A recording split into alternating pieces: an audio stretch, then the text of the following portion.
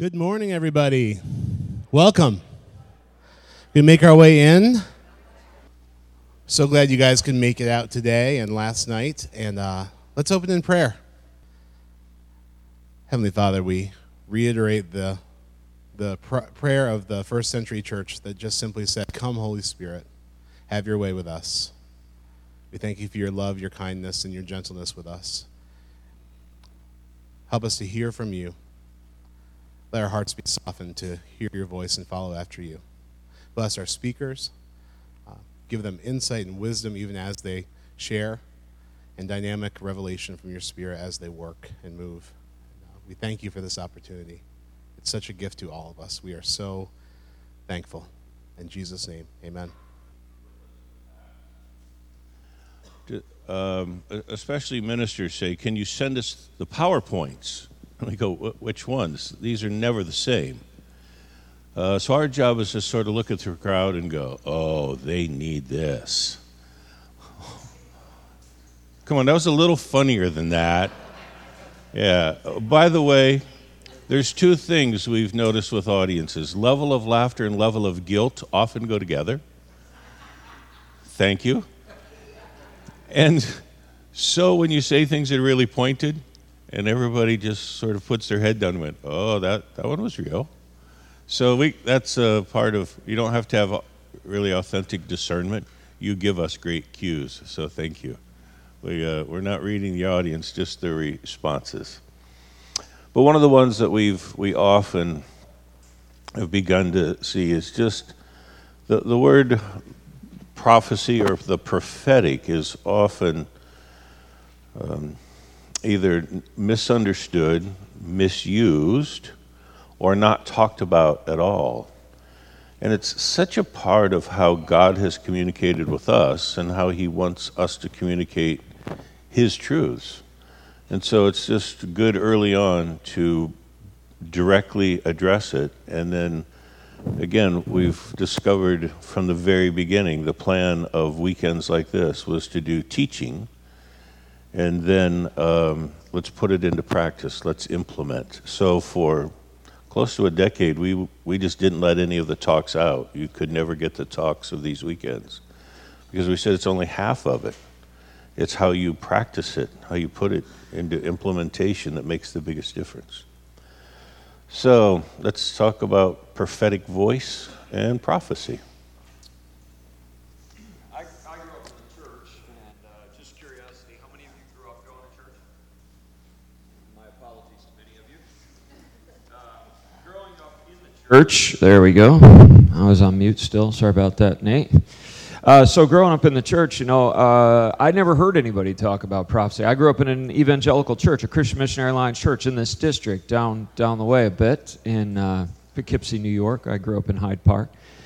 And when I grew up, nobody ever talked about hearing God's voice. But I read my Bible because they told me to read my Bible. And people in the Bible all heard God's voice. So I started going, hey, how come God stopped talking?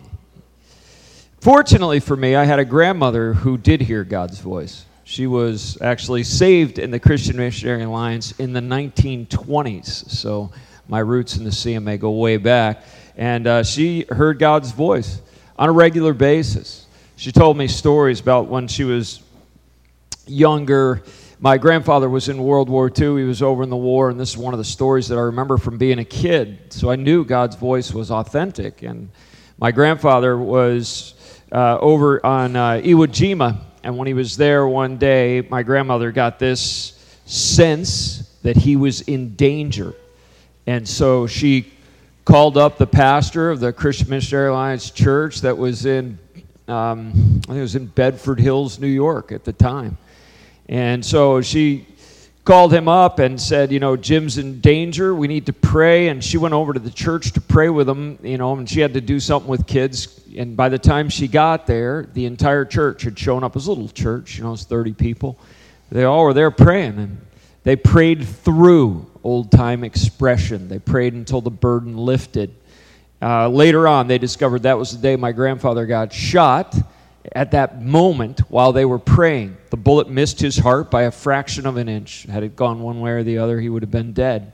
And I listened to those stories growing up about how the voice of God saved my grandfather's life, and she had tons of stories like that. So what I knew early on was, while the church didn't talk about this concept, it was in the Bible, and I knew people, namely my grandmother, who had clearly heard God's voice. And so, that was kind of my backdrop. Then when I was 19 years old, I surrendered my life to Jesus and really got filled with the Spirit, and I'll tell that story a little later on. But when that happened, all of a sudden I started hearing God's voice. I didn't know what it was at first, I just realized I knew stuff I shouldn't know. I'd be sitting down for breakfast with somebody, and I would know they were depressed. And I would just say to them, "Hey, I sense you're depressed. How you doing?" And they'd say, "How did you know? Who told you?" And I'm like, "I don't know, I just knew." And it was happening to me all over the place. I would just know stuff, and all of a sudden I realized, I think that's God. That God's trying to talk to me. And that happened after I got filled with the Spirit. And so I went, okay, I need to start tuning in to what the Holy Spirit is trying to speak to me. I need to develop sensitivity to His presence and to His voice. I need to start to listen. This is part of what the New Testament says should happen when people are walking in the current fullness of the Spirit. Acts chapter 1, Jesus promised the church that they'd be filled with the Spirit. In Acts chapter 2, the Spirit comes upon the church on the day of Pentecost. But if you go on to Peter's sermon in Acts chapter 2, where he is explaining what has taken place on the day of Pentecost, he says this in Acts chapter 2. Hang on, Nate. Let's try that one. There we go. Acts chapter 2, beginning of verse 17. He's explaining this outpouring of the Spirit, and he says, in the last days, which, by the way, theologically are from the time Jesus rose until the time Jesus returns, which means Paul was in the last days, Peter was in the last days, but theologically, so are we in the last days. And we're in the last days until He returns, whether that goes on another 2,000 years or not. We're in the last days. In the last days, God says, I will pour out my Spirit on all people. Notice that little phrase, all. Just to clarify, your sons and daughters will prophesy. Children do not get a junior Holy Spirit. They get the real deal. Your young men will see visions. Your old men will dream dreams. Even you old guys got a shot. Come on. Even on my servants, both men and women, I will pour out my Spirit in those days, and they will prophesy. Listen, when I started realizing the biblical word for God speaking to us was prophecy, I also began to wonder why the church never talked about prophecy. In the evangelical church, we would never use the word prophecy. That made people too nervous, So we would say, I have a leading of the Holy Spirit, The Spirit prompted me. We had all kinds of euphemisms for prophecy because we're so scared. Again, I said it last night, I'll say it again. Fear is a tool of the enemy to keep you from the fullness of God. The biblical word is prophecy, and it just means hearing God's voice. Before I move on, I want to talk to the old men for a minute. So, as the Saturday morning cartoons said, if you want to quote Foghorn Leghorn. There we go. Say, pay attention to me, boy. We're at a new season in culture and in the church. I was one of those people who couldn't wait till I turned 50 because I'd worked with men my whole life. My father passed when I was 15, and I was a very young dad.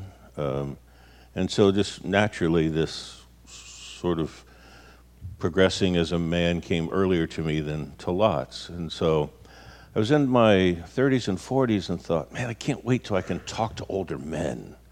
So I couldn't wait till I turned 50. So I thought, then I've got some credibility. I'm at least close to their age. So here's the best wisdom I have now as a seasoned man over 50. Please get this right. Like this weekend, men. See, historically, we have referenced women of spirit. Unfortunately, we've labeled them as prayer warriors, reduced them sort of a lower level and on the side, when in actuality they're women of spirit. And they get this. You know that. Here's what we have too often. We have old men with opinions. Now, any of you guys who are 50 and older, I'll move it down, 45 and older. How long has it been since anyone has come to you and said, "Mate, give me all your opinions about my life"? How long's it been? Exactly. So here's the word of the Lord to you. Keep your opinions yourself. But authentic wisdom, lots of people would love that. So this next hour is crucial. So how do I actually get what God has for me?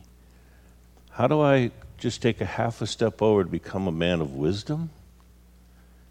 And as a man of wisdom, people actually ask for that. Your opinions? Yeah, not so much. But authentic wisdom, our world kind of needs it. And they might be looking to us. It's just a thought.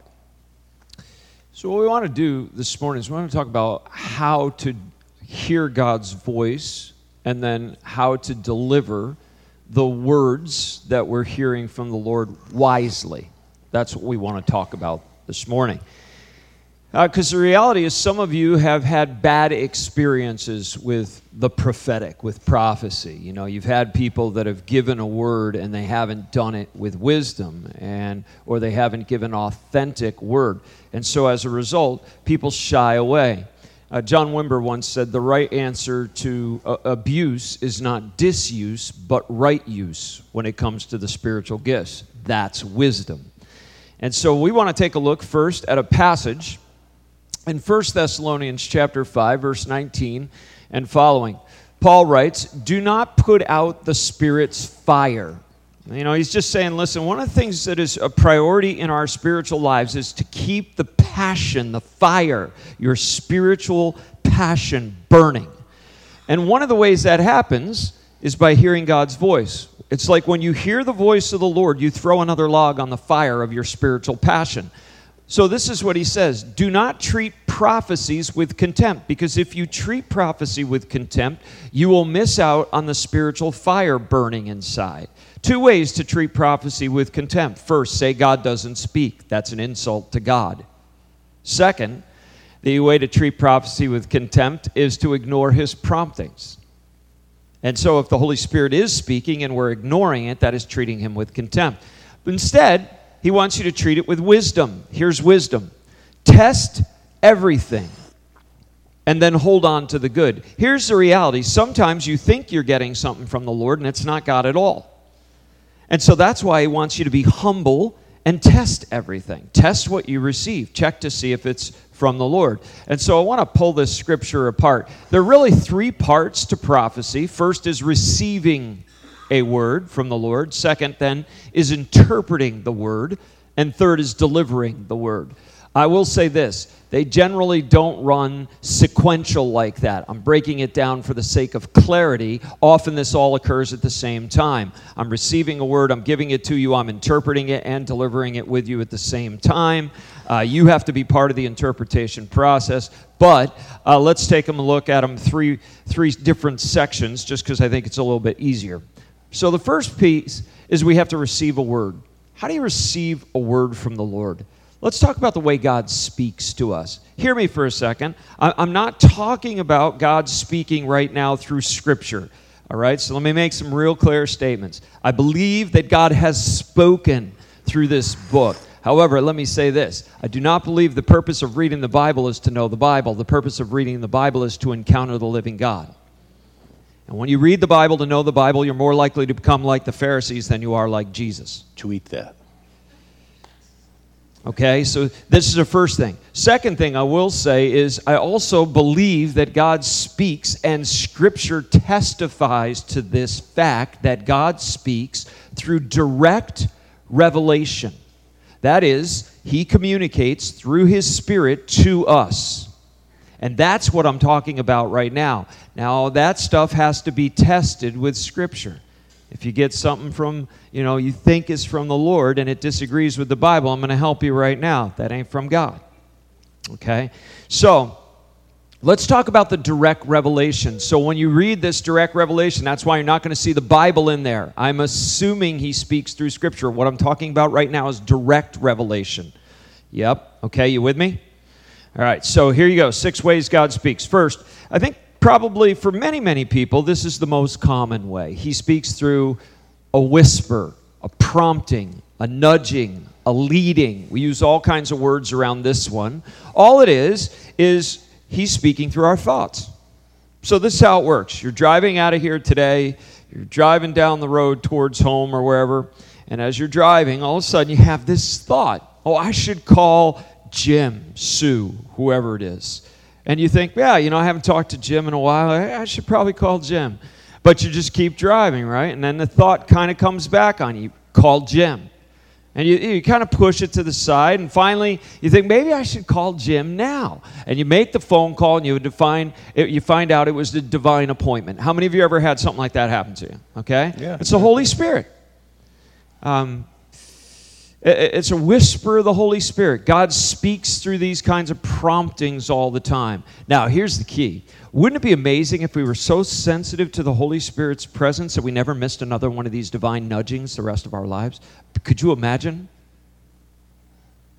how saturated your life would be with logs on the fire of your spiritual passion? See, this is the way we want to live our lives, with this kind of sensitivity. The great thing about authentic humility is if you're going to give them, you also have to be ready to receive them. I don't know if you know this, but sometimes we hit a stage in our life where we become a bit more comfortable being the one who says these things and not receives them. Yeah. It's called a number of things. We'll start with pride. But there's a number of things that fit there. So this is part of walking in step with the Spirit. Galatians 5 will cover. It's also a part of living in the light, that there's a give and receive. You're fortunate when you can have people who do that with you. Second way God speaks. Sometimes God speaks in an audible voice. I'm just always curious, so I always ask this question wherever I go. How many of you have ever heard the audible voice of God? Raise your hands high for me for a second. See? Half a dozen people in the room, plus Martin and I both have. Yeah. And some of you aren't even crazy. I mean, some of you, I'm not sure. But, the thing that I would say is this. If you read the Bible, there are clearly people who hear the audible voice of God, including Jesus, by the way. Multiple times. Here's God speak out loud. Paul. Here's the audible voice of God. If you remember, in Paul's case, it was kind of a unique situation. He hears the audible voice of God. The people who are traveling with him hear like thunder.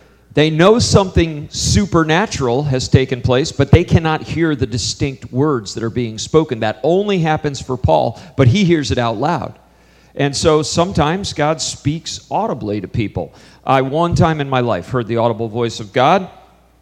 Woke me up out of a sound sleep in the middle of the night, scared the crap out of me, and then God talked to me, and it was powerful. So anyway, sometimes He speaks out loud. Third, a lot of times people will see something when they pray. This also happens with people with dreams. Even that passage that we read in Acts chapter 2. In the last days, he talked about dreams and visions would come through the prophetic to his people, young and old, male and female. So sometimes God will speak to us in pictures. Some people are really given to pictures. They're what the Old Testament would have called a seer. That is, the way they generally are picking up communication from the Lord is through pictures. My wife's a seer. I would say 90% of what she gets from the Holy Spirit comes through, pictures. She just had a dream just recently about one of the staff members at ATS, and in the dream, the staff member was leaving ATS, and sure enough, this week, the staff member is leaving ATS, and she had this dream a week ago or 2 weeks ago or something like that. And she gets a lot of that kind of stuff, you know. She just gets words of knowledge that are coming through dreams and pictures. Me, I don't get a ton of these.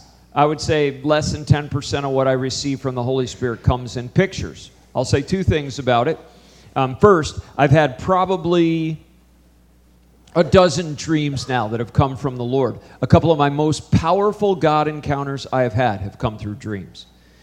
And second, I would say when I generally get a picture, I'm praying for someone, it's almost 3/4 of the time maybe or more is when I'm praying for someone over some painful event in their past. And I'll get a picture that has to do with a prophetic image that's healing to that person. So, for example, I was praying for a lady one day who had been severely abused as a child, traumatized in so many ways. And when I prayed for her, I had a really bizarre image come to my mind. And I have learned to trust these bizarre images when they come because I've had so many of them that were clearly from the Lord. I just trust them even though they don't make any sense to me. The image I had was her as a little girl sitting in a closet in a basket. That was the image. And I thought, that is just so stupid. Why am I getting this image? And my sense in this image was Jesus was standing in the closet with her. That was it. That was the whole image. So, but I just trusted. I thought, whatever. So I said to her, I see an image of you sort of in a closet as you're young, you're little, and I said, there you are sitting in a basket, and Jesus is standing by you. And she started weeping. You see, because I have discernment, I knew this image came from the Lord at this point, right? Because she's weeping. So I'm like, okay, what's going on? I have no idea. I just waited out. She tells me at the end, she said when she would suffer trauma and abuse as a child, she would go into her closet where a basket was, and she always wondered, she would cry out to God, and she would always wonder if God was with her. That image was incredibly healing for her soul. So all that to say is I go with these images. Now, one of the things that Rob mentioned earlier is one of the keys is how do you interpret things when they come? And we'll talk about this a little bit more later, but this is where we get into a little bit of trouble. We want to say more than the Spirit has given us, and so we start interpreting. We just had one. There were a lot of things going on. There were probably 250 or 300 people in a room like this, and we were doing some prayer things to break some holds and some other things to get people free. And I got flagged over, and the two people who were sort of the best at this in this church had a woman, bicultural island and something else, and there was this picture received that she was about 2.5. She was at a grandmother's house up in an attic, and she was petrified, screaming. There was blood. And so they assumed that she had been sexually abused, and they were getting nowhere. So flagged me over, and I said, how did you arrive at the abuse? They said, well, it just makes sense. And I said, no, probably not what this is. She had seen a murder at 2.5. That was the blood. That was the scared little girl. They swore to secrecy. Don't interpret them assuming you know. Wait for the interpretation. So when the pictures come, get the pictures, but report what you get. Don't kick into analysis. We'll deal with that a bit more later. The first dream I ever really had that I knew was from the Lord was I was at teaching at the seminary. I was still a full-time pastor, but I was teaching. It was a Friday night, Saturday course, and so I went to bed on Friday night. When I went to bed, I had a dream about a guy that was a former student who was not in the current class I was teaching. And in the dream, he was weeping. And I thought, that was really weird. I wonder why I dream about John. I haven't thought about John in a while, and that's just really bizarre. So I go back to bed, and I have another dream right before I wake up, and this time John in the dream is speaking in tongues, and he's got joy. So I thought, all right, Lord, that is so weird that I had 2 dreams about John. So if that's you, when I get to the seminary, if you want me to give this to John, then let me see John. So I walk into the seminary. There's only one guy in the lobby, and it's John, right? And he's sitting there talking to another guy, and that's it, just the 2 of them. So I walk up to him, and I'm like running late for class. So I walk up to him, and I said to him, I'm sorry to interrupt. I need to talk to you real quick, John. I said, John, can I ask you a question? Yes. He goes, are you depressed? He goes, yeah. How'd you know? I go, it doesn't matter. I said, can I ask you a second question? He goes, yeah. I go, did you used to speak in tongues and you stopped? He goes, yeah. How'd you know? I go, it doesn't matter. But if you start speaking in tongues again, the depression will lift. I got to go to class. See you later. And I left. 3 months later, I walk into the seminary. John's standing in the lobby again. I don't know if he ever left. I walk into the seminary, and there he is in the lobby, and he looks at me, and he goes, you'll never believe what happened. I said, you spoke in tongues, the depression lifted? He goes, yeah. Okay? That was the first time I ever had a dream. Now listen to me. I have had encounters with God in dreams that have radically changed my life. So I don't have time to tell those today. Bottom line is this. Pay attention to your dreams. Because sometimes God is speaking. And of course in the Bible he speaks through dreams many times. 4th, sometimes God speaks to you through your body or your emotions. So for example, there have been days where I've been praying for people and all of a sudden I'll feel pain in my knee. I wasn't feeling pain in my knee and now I have pain in my knee. I've learned to pay attention to that. And I'll just look for a person and say to them, hey, all of a sudden I started feeling pain in my left knee. I said, do you have pain in your knee? They'll say, yeah. And I'll say, can I pray for that? And I'll lay my hand on it, and their pain and my pain will leave. And I've seen that one happen many times. I actually led a guy to Christ through that one day. I was in Ecuador, and I felt pain in my knee. And this guy was a mayor of a little village. And I didn't speak any Spanish, and so I called over an interpreter, and I said, ask him if he has pain in it was his left knee. And he said, yeah, he had fallen, twisted his leg, and he had had pain for months in his knee. And I said, tell him Jesus wants to heal his knee. Will he let me pray for him? So he says, yeah. So I said, okay. I go to pray for him, and when I go, like we trained you last night, or talked to you a little bit last night, we're going to talk to you again this morning about, you always listen first. I never launch into words. Always wait. So I wait, and one of the guys that's praying with me goes, I'm getting the word adultery. I'm like, no, not now, not now. I mean, we're about ready to lead this guy to Christ. So I looked at him, I'm like, all right. I said to the interpreter, I said, listen, ask him, if there's any sin he needs to confess. So he goes, well, I'm living with a woman that's not my wife. I said, tell him that would count. It would definitely count. And so I said to him, tell him he needs to repent. So he repents right there. He repents. Then I pray for his knee. He's healed. Then we lead him to Christ. That was a good day in the kingdom right there. You know what I'm saying? So all that came through, I felt pain in my knee. Now, the most common one I get is that I will feel an emotion when I'm praying for somebody. So here's the most common one I get, 2 of the most common. First, I will feel anxiety when I'm praying for somebody. Like I wasn't feeling anxiety. Somebody came up, they asked me to pray for their marriage. And all of a sudden, I'm feeling like intense anxiety. And I'll look at the person, I'll say to them, can I ask you a question? I'll say, yeah. I said, are you experiencing anxiety? They're like, yeah, I'm having like tremendous anxiety, panic attacks. I said, can I pray for that? And they'll say, yeah, and I'll pray for it, and mine and theirs will leave. Now, I've had that happen, I don't know, dozens of times. Okay? Second one that I can tell you that I feel a lot is I will feel compassion for someone. And it's clearly supernatural.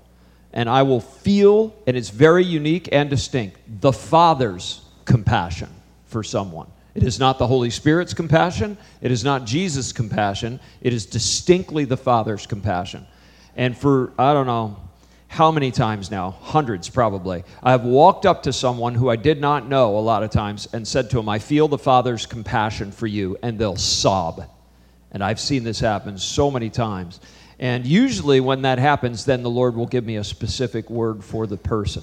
Okay, so I pay attention to that. Now, for those of you who lack compassion, That's how you know it's supernatural. And you know who you are, and so do we. You will feel a pain too, but it's in a different part of the body. Because you sort of see everybody as a pain, and that's not a prophetic word, that's just you. It's a lack of compassion. For some reason I feel drawn to speak to this side of the room for that. I'm not quite sure why. Yeah, that's not called prophetic, that's called pathetic, just to be clear on that issue. Fifth, sometimes when you're praying and you're receiving something from the Lord, it's like you will see a word in your mind's eye. You could see a word. It's like on a chalkboard, whiteboard, cartoon caption, whatever. Listen, in my church at South Shore, when I was pastoring South Shore, I think 4 times I had people who saw a word in their mind's eye and they would send it to me on an email or a text, and it was Hebrew. They had never studied Hebrew in their entire life, and it was Hebrew letters transliterated into English and had specific Hebrew expressions that I had to look up and give. It was unbelievable. It happened 4 times at South Shore. For me, usually it's only English, and I've never had it in another language. But one day I'm praying for a person that's down front, and she's coming for physical symptoms. I don't remember what her physical issues were at the time, but she's coming for physical pain. And when I start to pray, again, I listen to see if the Holy Spirit has anything. And I see the word bitterness. And so I said to her, I see the word bitterness. Does that mean anything to you? And she pauses for a second. She goes, well, I hate my mother. I said, well, that would probably count. I'd fall right in that category. I said to her, are you willing to release her? So she starts praying blessings over her mother and releasing her mother. I never had to pray for the physical problem. It went away while she was blessing her mother. I can't tell you how many times I've seen that happen, but dozens and dozens of times I have gotten a word for someone who was sick, and when they forgave the person, their sickness left them before I ever prayed for them. And that's really common. Okay? 6, sometimes it seems to me the Holy Spirit speaks like straight to our knower. It's I didn't see anything, I didn't hear anything, I didn't feel anything, I just knew something. It was like spirit-to-spirit communication.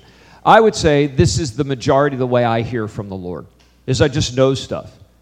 And when I'm in the flow in ministry, like stuff is coming to me like crazy like that, and that's pretty common. One day I had a lady come to church. I'd never met her before, didn't know her family. She's there, first timer, comes down front. She says to me, I've been to the doctors. I'm having a lot of, gastrointestinal issues. The doctors can't find anything wrong. I've been through multitude of tests. She said, they can't seem to get to the root of this issue. I'm in a lot of pain. Could you pray for me? I said to her, sure. So I go to lay my hand on her with her permission. When I lay my hand on her, I know she's a witch. Now listen to me. I said to you before, you got to be really careful how you deliver prophecy, okay? Because you tell some lady she's a witch, she might slap you. So I just looked at her and I said to her, can I ask you a question? I often ask for permission before I give a prophetic word. She said, sure. I said to her, have you ever practiced any other religious practices? She said, well, I was a witch for 13 years. I said, that would definitely count. I said to her, have you ever considered that perhaps your problems that are physical could actually be spiritual in nature? She looked at me and she goes, you think I have demons, don't you? I said, I'm darn sure of it. I said, you practiced witchcraft. You definitely have demonic spirits. She goes, yeah, I hear their voices. I said, that's where this physical stuff's coming from. I said, I'll tell you what, you come in to see me tomorrow morning, I'll help you get free from the demons, and I think we can clean up the physical problems. She came in the next day, we led her to Christ, cast out her demons, and her physical problems went away. That's a pretty good day in the kingdom, okay? That through a prophetic prompting. But that one comes straight to my gut. I get those quite a bit. Well, before we move on, we began to just talk about sort of the several ways that God speaks beyond, again, the assumed of reading the Bible and it comes to life for you. But how else? And so these are all in some form in Scripture throughout the history of the church. What I've found interesting in churches that don't welcome this at all, they will often invite one of us in to have sort of an evening session or something to just teach people this. I did one. Next Sunday, I'm actually going to be in Detroit. It's kind of a fun gig. I've been working with this church for 6 years now. They want to do racial reconciliation. It's strategically where the building is and how the communities are arranged. They want to do this, and of course, God knows Detroit needs lots of help, and with lots of things, but especially this. And so we began, and there were 6% were African American. Next Sunday being there, it's probably going to be the tipping point of exactly 50%. And the whole nature of things has changed, and the leadership, it's really quite a fun story. But I remember the first time I taught these 6 ways. And then I did something that no good speaker would ever do. We did an open mic. I said, 90 seconds, I'll cut you off, and I want to hear exclusively from people that this is the first time you've ever heard the voice of the Father to you. So there's only 10, 90 seconds, go now. Any gaps were done. 9 out of 10 were men. All over 50, all choking back tears, and said, why did I go this long? Why did I go this long? And I never knew this. It began to really change that church. So take these seriously. These are both for prophetic things, but they're also for your own soul. And there's nothing better than when you hear the voice of the Father of your soul. Get used to it. It's a good gig. Mere mortals like us get to hear the voice of the Father of your soul. A huge part of this is really learning to be sensitive to the Holy Spirit first, and second, taking more risks than you're comfortable with. Listen to me for a second. Your next level with God lies beyond the boundaries of your current existence. And the only way you can get there is to risk more than you're comfortable with. What you need to know in my life is the longer I've walked with the Lord and listened to His voice, the more subtle His voice has become. He is far quieter today than He's ever been. I think that's why they call it faith. If He made it easy, it wouldn't be faith. So what happens to us a lot of times is we get this very dim little picture that appears in our brain, a mental image, and we go, I'm not sure, is that God? Is that me? I'm not taking a risk. I don't know. And we talk ourselves out of faith and out of a divine appointment. And what you need to do if you're going to begin to hear the voice of the Lord is stop talking yourself out of faith. And instead, take risks. Just do it humbly. Just say, I see this. I hear this. I feel this. Does that mean anything to you? What's the worst that can happen? The person looks at you and goes, no, that doesn't mean anything. And you know what I do when they do that? I go, okay. Who cares? What's at stake? Quit making it about your identity and your worth. If you blow one, you blow one. Let me give you a secret. You've blown a few before. It's all right. You're fine. Okay? Now, you do have to test humbly whatever you receive. This goes back to 1 Thessalonians 5. Test everything and hold on to the good. So there's 2 ways you test it. First, with Scripture. If it disagrees with the Word, it ain't God. I've literally had people come to me over the years and say, the Lord is leading me to leave my wife. And I always look at them and say, so tell me about the person you're either in an affair with or attempted to be in an affair with. And almost every time, it's there. The Lord isn't leading them. Here's the problem you have to understand. When you get bowed to a desire, the idol of your desire starts to speak to your heart. And when you are bowed to the desire of, I want someone else's wife, not my own, I guarantee you, you're going to start to think you're hearing from the Lord through that. And that ain't God. That's you not submitting to the Lord. This is why we did last night's talk. If you want to give God access, you got to empty the suitcase. Because if you don't empty the suitcase, some of the stuff in the suitcase is going to screw up your receptors from the Holy Spirit, and you're going to be bowed to some things that are going to start to speak to you that are not from the Lord at all. And so I've got to get rid of those things. I got to surrender only to the Lord. And then as I'm making room for the Lord in that way, He starts speaking. And then I have to move beyond my comfort zone. The second way you test it. Yeah, I just want to clarify, because we tend to create categories, and I think particularly because of the news of the last few months, even the example of I'm going to leave my wife. My last 6 of these have been women going to leave their husbands. Sure. Just last Saturday was God's directing me to leave my husband. So keep listening, because that may not be God. And here's the issue, hon. I just want to clarify. I don't want to be mean, but check your track record of when things get hard, how you bail out. Am I close? Oh, yeah. And you figure out ways to vilify somebody else. Probably that's a pattern for you. She goes, is God giving you this? And I said, we don't need to distinguish. It's your pattern. So don't run with your instinct. This one is you've got to stick and do what's right and trust God for the next thing, not bail yet again. So this sometimes is just human nature stuff that we have to just talk to one another about. How do you make good decisions and stick with things? Sometimes. The second way, besides testing it with Scripture, is you have to test it with mature believers. Thank you for that. My water was sweating. I hate when that happens. Me too. You have to test it with mature believers.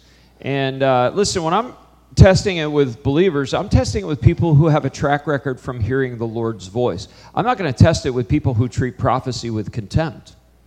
They can't help me.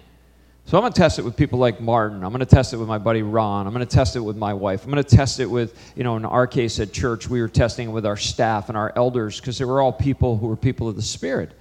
But I want to test it with people who hear God's voice. And what we did on our board level at South Shore was this. Anybody could bring any idea to the table. And what I would say to people is this. When you bring an idea to the table, you hold it loosely, because at the end of the day, it's not about my desires or your desires. It's about His desires. He's the head of the church, and no one else is. And so what we'll do is we'll hold those ideas loosely, present them humbly, and say, I've been praying. I think this might be a direction from the Lord. Can you pray with me about it? And if you don't cling to them, it won't be about winning and losing. And it won't be about your ideas. Our goal will be to discern the mind of Christ. And that's how we made all our decisions at South Shore. We would just try to discern the mind of Christ. Listen, we didn't get them all right, but that's what we were attempting to do. And we would test that out with mature believers. So this is the first key you got to hear. The second key, then, is you have to interpret that word that you hear. I would say many mistakes are made in the prophetic because of interpretation. Martin told the story before about the blood. There's a lot of mistakes that are made here. And just as you humbly approach receiving a word, you need to equally humbly approach the interpretation. Because it's not always easy to interpret a prophetic word that's authentically from the Lord. It's not. Have you ever read the book of Ezekiel? Have you ever read Revelation? These are authentic prophetic words, and they're a little tough to interpret sometimes. And so you got to be careful, really humble in interpretation. And the person who is the one who's the receiver of the word, the one you're giving the word to, has to be involved in the interpretation process. So I never get a word and go, the Lord said you. I don't do that. As a matter of fact, that's an abuse of prophecy. I'm much more likely to get a word and go, I'm seeing this, I'm hearing this. Does that make sense to you? And if they say no, I'm not going to shove it down their throat, okay? I want to make them involved in the interpretation and the reception. Now, even simple words sometimes need interpretation. Just be humble. Be careful. I'm praying for a lady one day up front. She has migraine headaches, and while I'm praying for her, I see the word forgiveness. And it was one of those visual ones. I see the word forgiveness. And I said to her, I see the word forgiveness. Does that mean anything to you? And she goes, no. I said, okay, no sweat. I said, let's wait on the Lord more. So I'm waiting on the Lord, and I see the word forgiveness. I said to her, I'm still seeing the word forgiveness. Or he said, are you sure you don't have someone you need to forgive? She goes, I'm examining my heart. She goes, I can't think of anybody I need to forgive. I'm up to date. I said, okay, no sweat. I said, let's wait on the Lord some more. So I wait on the Lord again. I'm still seeing the word forgiveness, so I'm just waiting. This time I'm not giving her the word again because I don't want to shame her or guilt her. So I'm like, just internally, Lord, what is that? And he goes, it's her. I said to her, is it possible you need to forgive yourself? And the tears start streaming down her face. Listen, we worked her through a moment of shame. And when we broke that, the headaches left and never returned. Okay? So all that to say, if I'd hold on to that and go, I see the word forgiveness. You have bitterness. You need to forgive someone. You know what? I'm beating somebody with a stick that doesn't belong to them. Don't do that. Be humble. Interpret it with humility. The other thing is sometimes you get words that, again, are just tricky. I had a word one day for a worship leader that I had. She was a young gal, married, been married for about 5 years. This is rocks. And I get this word, pregnant. And this happens while she's up on the stage. She's worshiping. So I waited till the end of the service, and then I went up to her afterwards, and I took her to the side, because, again, I don't want to embarrass her or anything. So I just took her to the side, and I said, hey, while you're up there leading worship, I saw the word pregnant. And she goes, not me. I hope not. She goes, I said, hey, I'm not saying it's you. I said, so you're not pregnant? She goes, no, I don't want to be. And I said, okay. I said, that's fine. I said, I'll tell you what. I said, why don't you look this week to see if this has any meaning to you beyond the natural for yourself? She said, okay. The next day, she goes to work, and a woman in her workplace came up to her and said to her, Roxanne, she said, my husband and I have not been able to get pregnant, and I know you are a person who goes to church. Would you pray for me? Rox had this moment where she's like, that's what that word was. The Lord wants me to pray for her. She said to me yesterday, somebody gave me the word pregnant, and I think it's for you. And she prays for her and says, I think the Lord wants to heal your womb and make you pregnant. And so she prays for it. The woman got pregnant that month. Okay? Now that lady ended up coming to faith. See? That's a powerful thing. But again, you have to interpret it with care. It's a simple word. It seems like it would be easy, but sometimes it can be a little tricky. Now, when it comes to pictures, way more tricky. Pictures are way more difficult to interpret. Again, think about Ezekiel. Think about Revelation. These are really dicey passages that are hard. So sometimes you get a picture, like I told the story about John. That one was pretty easy to interpret. And other times, man, they're tricky. And so I'll give you just an example. I had a dream that had kind of come back upon me multiple times in different forms. I'd probably had it, I don't know, a half a dozen times. And the dream was always the same theme, but different settings. I would have a dream about finding a dead body. And I mean, it's disturbing stuff, right? And so in one setting, I was in a hotel room, and the body was like hanging in a body bag in the hotel. And in another setting, the thing was under a bed someplace. And another one, it was in the backyard, buried in my house. And so I'd have these dreams, and they're highly disturbing. I would wake up, and every time, I could go back to sleep, and I'm like, oh my gosh, did I kill someone and bury someone? It'd take me a while to reorient towards reality. The last one I had was out at a piece of property that the church owned, and my wife and I are standing out on the property. There's a bulldozer out there, and he's about ready to dig into the ground to set a foundation. And when he starts to dig into the ground, my wife says to me, "Oh no, they're going to find the body," she says. And once she says it, I start running towards the hole. And in the dream, it's like slow motion. I'm running towards this hole. And I dive into the hole. Right when the guy hits the casket, it opens up and I land on the body. That's a disturbing dream. I think you need a therapist. I don't think this is about prophecy. I wondered. And so I woke up, it was like 3 a.m. I woke up and I said to the Lord, I'm not going to bed until you tell me why the crap I still have these dead body dreams, because I'm not living with this ever again. I said, you need to tell me what's going on. And the logical conclusion would have been something like, you have a secret or something. I knew I didn't have any secrets. I'm like, Lord, I don't know what the heck is going on. You need to talk to me. And I waited up for a couple hours, and finally after a couple hours, the Lord said to me, he goes, listen, he said, your family has struggled with sexual immorality, and you have been afraid your whole life that this thing was going to come out of the ground and get you. And I'm telling you, you have done the work that you needed to do in your soul, and this thing is dead and buried, and it's never coming out to get you. And you need to stop letting it haunt you. That was the last time I ever had that dream. That's good.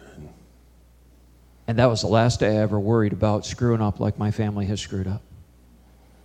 Now, I pay really close attention to stuff in my soul, and I walk in the light with God and others. But that was an incredible word to me. And sometimes the Lord is trying to speak to you in a dream, but it's going to take a bit to interpret it. Makes sense? No, I was, a few years ago, I had to go to Germany and Eastern Europe. I think it was a 4-country tour. And I'm always looking for sort of younger leaders to develop, and so I found this young chap to go with me. I think he was only 24 or so. And we were in a session, and we were praying with somebody, and I turned to him, and I said, "What are you seeing?" And there was just this uncomfortably long silence. Someone who seeks to develop leaders, especially in other contexts, I thought, I'm not going to bail him out. I mean, I can, but only if he looks at me and goes. But he just sort of stayed focused. And it was just uncomfortably long. And finally he spoke. And when he did, he painted this picture that was a little strange.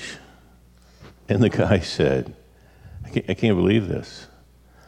That was the place at my grandparents' farm. And it's where I had my first big encounter with God. And my faith is waning. And God's saying, I want to take you back to that first love. And you have this picture of my grandparents' farm. The lake, you painted it perfectly. But, boy, the lad's pretty talented. And I said to him, good job, mate. I said, a little slow coming, but good job. And he goes, because you asked me what I was seeing. I wasn't seeing anything. I was hearing a song, and I had to translate the song. And I punched him in the chest, and I said, dude, you can do that? Like, nobody can do that. And he goes, I didn't know I could. But you asked me what I was seeing, and I said, I should have asked, what are you getting? He goes, I didn't want to disappoint you. You asked seeing, I had to give you a picture. So if anybody ever asks you in a prayer session, just tell what you're getting. Don't think you have to be very specific and give a picture if you don't get pictures. Unless, again, as Rob said, that next level is trusting God beyond the current experience. If you are a seer, though, you get pictures clearly. If not, you're not missing out on anything. It just comes in different ways. These are challenging to interpret, though, whether they're dead bodies or not. Just present what you have, and then you start by asking the question, does that mean anything to you? Be real careful when you get something to present exactly what you have and no more. And we'll hit that one more time before the day's over, because people make a big mistake with this all the time. And if the meaning isn't clear to the person or to you, then just wait on the Lord. And I have to wait on the Lord a lot for these things. For my own dreams that I've had that have been from the Lord, listen, there have been dreams that I've had from the Lord that I knew were from the Lord, that were clearly from the Lord, that I didn't understand until 5 years later. And I kept praying about them, never let go, held on to them, and 5 years down the road, it finally became clear what the Lord was saying. Or I could understand 2/3 of it, but I couldn't understand parts of it. And then finally, those parts became clear to me. And so just wait on the Lord. Just be patient. Third, we must receive and then interpret and then deliver the word we've received. So this part often takes place at the same time as part 2. You know, I'm interpreting as I'm delivering. I'm giving it to you. Does that mean anything to you? And we're interpreting at the same time. But I want to talk about the delivery of this word. I want to read this passage because this is incredibly important for the motivation behind prophecy. 1 Corinthians 14, beginning of verse 1, Paul writes, "Follow the way of love and eagerly desire the spiritual gifts, especially the gift of prophecy. For anyone who speaks in a tongue does not speak to men, but to God." He's talking about tongues versus prophecy because this church favored the gift of tongues and somehow or another had come to a bad understanding that if you have tongues, you're in a superior category. And so he looked at this church and goes, listen, I speak in tongues more than all of you. He's not anti-tongues, he's pro-tongues. But, he says, I'd rather speak in a prophetic word because when I speak in tongues, it edifies me personally. But when I speak a prophetic word, it edifies others. And for the sake of love, I'd rather bring edification to others and not make it all about me. That's what he's saying. But then he goes on to say this, indeed, no one understands him. He utters mysteries with his spirit. But everyone who prophesies speaks to men and women for their strengthening, encouragement, and comfort. Don't miss this. What he's saying is the purpose of prophecy is to strengthen, encourage, and comfort. And the motive is love. So if someone gives you a prophetic word, and it does not strengthen, encourage, and comfort, and it is not given in love, I'm going to give you a word right now that's prophetic. You ready? That's not prophecy. It has to strengthen, encourage, and comfort, and the motive has to be love. This is the biblical purpose behind prophecy. The purpose of prophecy is to strengthen, comfort, encourage. The motive is to love well. So always beware of angry prophets. There's these people who come by and they're like, you know, the Lord told me to tell you, and then they let you have it. That is not prophetic. That is pathetic. That is not prophecy. When someone gives me a word that they feel compelled to give me, and that purpose is not strengthen, encourage, comfort, but I feel weakened, discouraged, and discomforted, I can tell you that is not prophetic. That's demonic. And what's happened is they have anger in their soul or envy in their soul.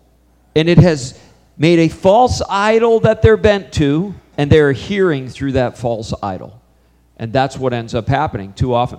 I had a woman in a church that I was a part of in New York, actually, and she always claimed to have prophecy as her gift. But really what she liked to do was let people have it. And that was really the issue, you know, and so she would just let people have it. She used to say, I'm a prophet. I tell it like it is. I lay it on the line. I let people have it. And that was real proud for her, too.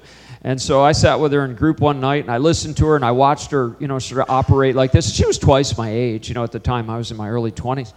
And one day I pulled out this passage in 1 Corinthians 14, and I read it to her, and I said to her, the purpose of prophecy, according to Scripture, is to strengthen, comfort, encourage. The motive is love. But whenever you speak, people feel weakened, comfort, discouraged, and they don't feel loved. I said, I might suggest to you, you're not prophetic, you're just angry. You're just an angry woman. And it's time for you to deal with your anger. She broke down and cried. She ended up dealing with her anger, and she became far more compassionate and prophetic. We got to just make sure we're not doing the wrong stuff, okay? I want you to just think with me about James 3. James 3 talks about two types of wisdom.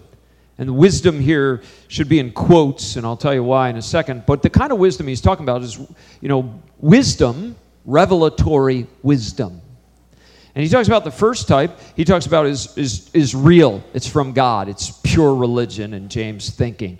It's good. And it's to edify. It's to build up. It's to love. It's all these good purposes. But then he talks about a second type. His words, it is demonic. It is earthly. And that type, he says, comes from false motive. And the type that he gives, he says it comes from envy, selfish ambition. I would add anger.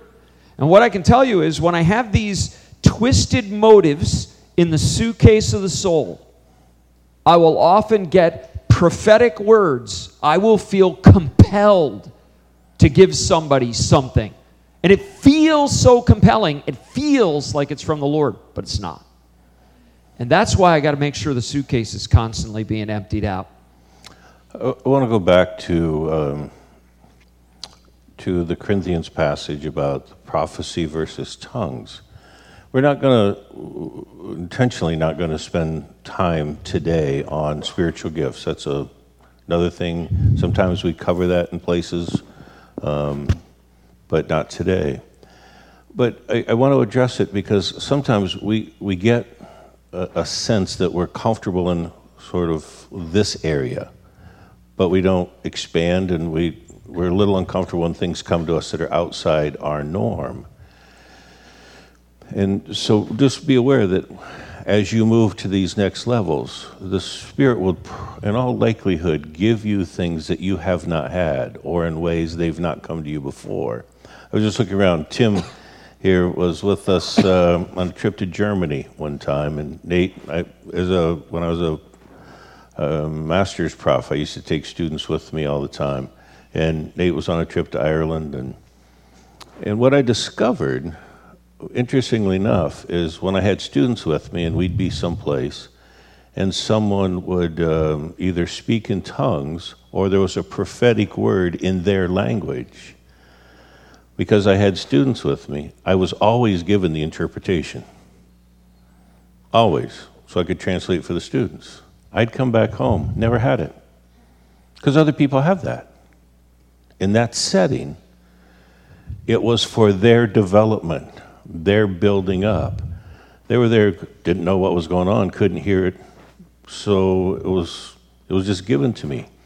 And I was a little disappointed. I'd come back and I'd be in another service and somebody would give a prophetic word or some tongues. I'm thinking, oh, this is fun. I'm going to do this. Nothing came.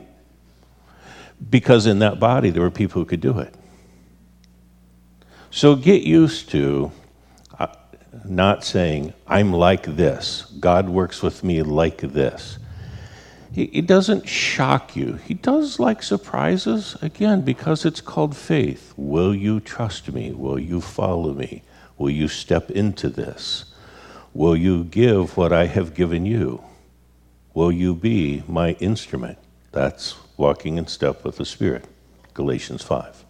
And again, we want to emphasize, give only what you've received. Many people start off with a nugget from the Holy Spirit, and then they talk beyond what the Spirit has given, and they actually quench the Spirit in the process of making it human. Stop that. What you want to do is, if you get the one word, give the one word. Don't give your interpretation, don't give your elaboration, don't give your experience, don't give your testimony, give the one word. That's it. I hear the word. Does that mean anything to you? If you see a picture, describe exactly what you see in your picture, and then, does that mean anything to you? If you have a feeling, describe the feeling. Does that mean anything to you? If you have a pain in your body, try to describe it. It's a sharp, stabbing pain in the back of the knee. Whatever it is, you try to describe what it is. Does that mean anything to you? But you give exactly what you have and nothing beyond that. I think more mistakes are made in prophecy in the category of interpretation than just about anything else. And it's either they say too much, they started with something that was authentically from the Lord and went past it, or they interpret it wrongly and insist on their interpretation. We've got a colleague who may be one of the best we know at hearing from God, and he has good prophetic insights, but he's a talking boy. Talking boy. And he'll start, and it is, you just know, it's the word of the Lord. And then he doesn't stop. And pretty soon he's crossed over, and he's talked 20 minutes on what should have been 10 words or less. We've talked to him about it. It's kept him from being on our team for stuff like this. Others have talked to him. He's just talking boy. Again, that one's not gender specific. Just for the record. Again, level of laughter, level of guilt. Right there. I'm going to throw in one thing about that, and then I'll make this last comment. When we become genuine and authentic people of wisdom, I think we need to speak less and listen to the Spirit more. So it's not just prophetic, it's about wisdom. When you get a potentially difficult word, you will sometimes get words that are hard. They're hard to deliver. You know, you always have to think through the grid of 1 Corinthians 14. So I'm thinking to myself, I get a really hard word. I'm thinking to myself, well, the purpose of prophecy is to strengthen, comfort, and encourage. The motive has to be love. How do I take this tough word and bring it in a way that could strengthen, comfort, encourage, and help this person to feel loved? And I won't deliver it until I can say it in a way that would be edifying. And I'm going to be careful with that. So, for example, we're in class. We were teaching a class together in New York. And we had the snowstorm that morning, and there was a late start to class. It was a week-long course on soul care stuff, and we were planning on doing a bunch of stuff in the morning we couldn't get to because the snow. So we ended up just doing an evening session with this group, and we did a little teaching on this kind of stuff because we wanted to set the tone for the whole week. And then after we did this teaching, we had somebody come up. We just asked for a volunteer that we could do a prayer model with them. So the person volunteers is a young lady in the group, and she sits on a stool. Martin's sitting on a stool, and she's between us. And I have my hand on her. He's got his hand on her, and we're waiting from a word from the Lord. And we're just sitting there. The whole class is watching. We've told them to keep their eyes open, you know, and so we're sitting there listening. Again, not in a creepy way that some of you do. Just like observe, don't like, no, you know. So he looks at me because he knows that I have something. And so he doesn't have something, so he's waiting for me. He looks at me and he goes, and I go, and he goes, and I go. I know sometimes he lacks courage, so I'm trying to. And the reason I was hesitant was because the word I heard was the word whore. Now you've got to figure pretty carefully to get from whore to strengthen, comfort, encourage, and love. And I'm going, how in the world do I make this transition? So I'm just waiting on the Lord. And that's why I was waiting. So finally, I hear a question begin to emerge. And I said to the woman, I said, and again, remember, this is in front of a class. And so I said to her, I said, can I ask you a question? She said, yeah. And I said to her, in your younger years, were you ever promiscuous at all? And she snorts. She's like, yes.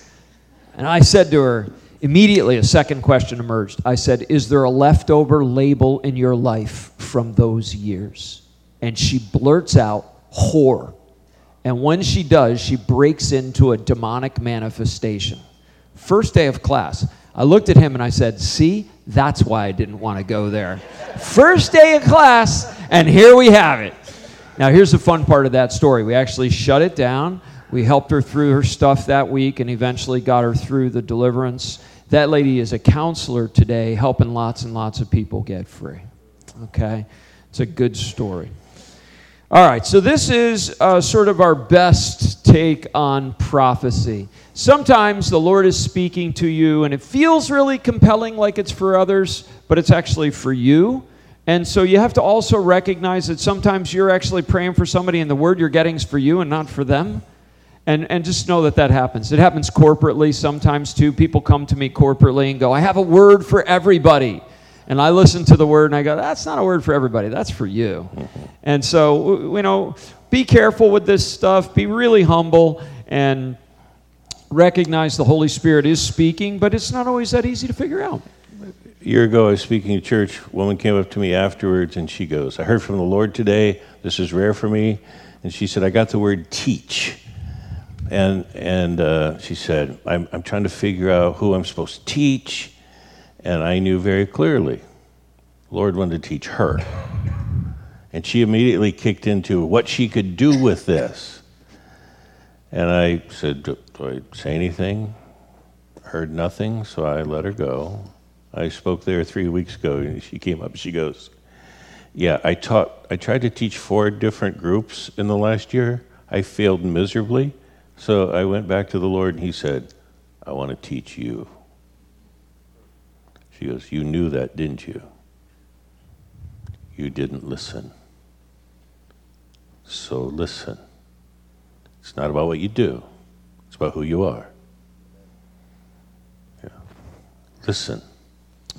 So now it's time to do an experiment. So here we go. And when I started doing Holy Spirit Weekends, as I said to you last night, really my goal was to try to connect people to the understanding of things they knew in Scripture, to the experiential reality of these things.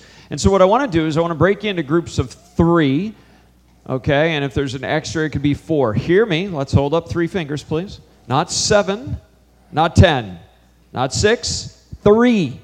Groups of 3. That's because... Not 1. Some of you have solo. enough voices in your head. You could be your own group. We'll deal with that one later. The second thing we want you to do is get in groups of people you don't know that well. That's very intentional. Because you see, if I know you really well, then I could give you a word just out of knowledge. I don't want to come out of human knowledge. I want it to wait. Third thing, when you get together with this group of 3 people that you don't know well, and if you don't know them at all, then introduce yourself by name only. That's it. No talking. Just give your name and then sit and take turns. So if it's, me, Martin, and one other person in our group, let's say we are going to listen for this other person. And let's say it's Jim. And so the 2 of us say, okay, we're going to listen for Jim. And then we wait on the Lord.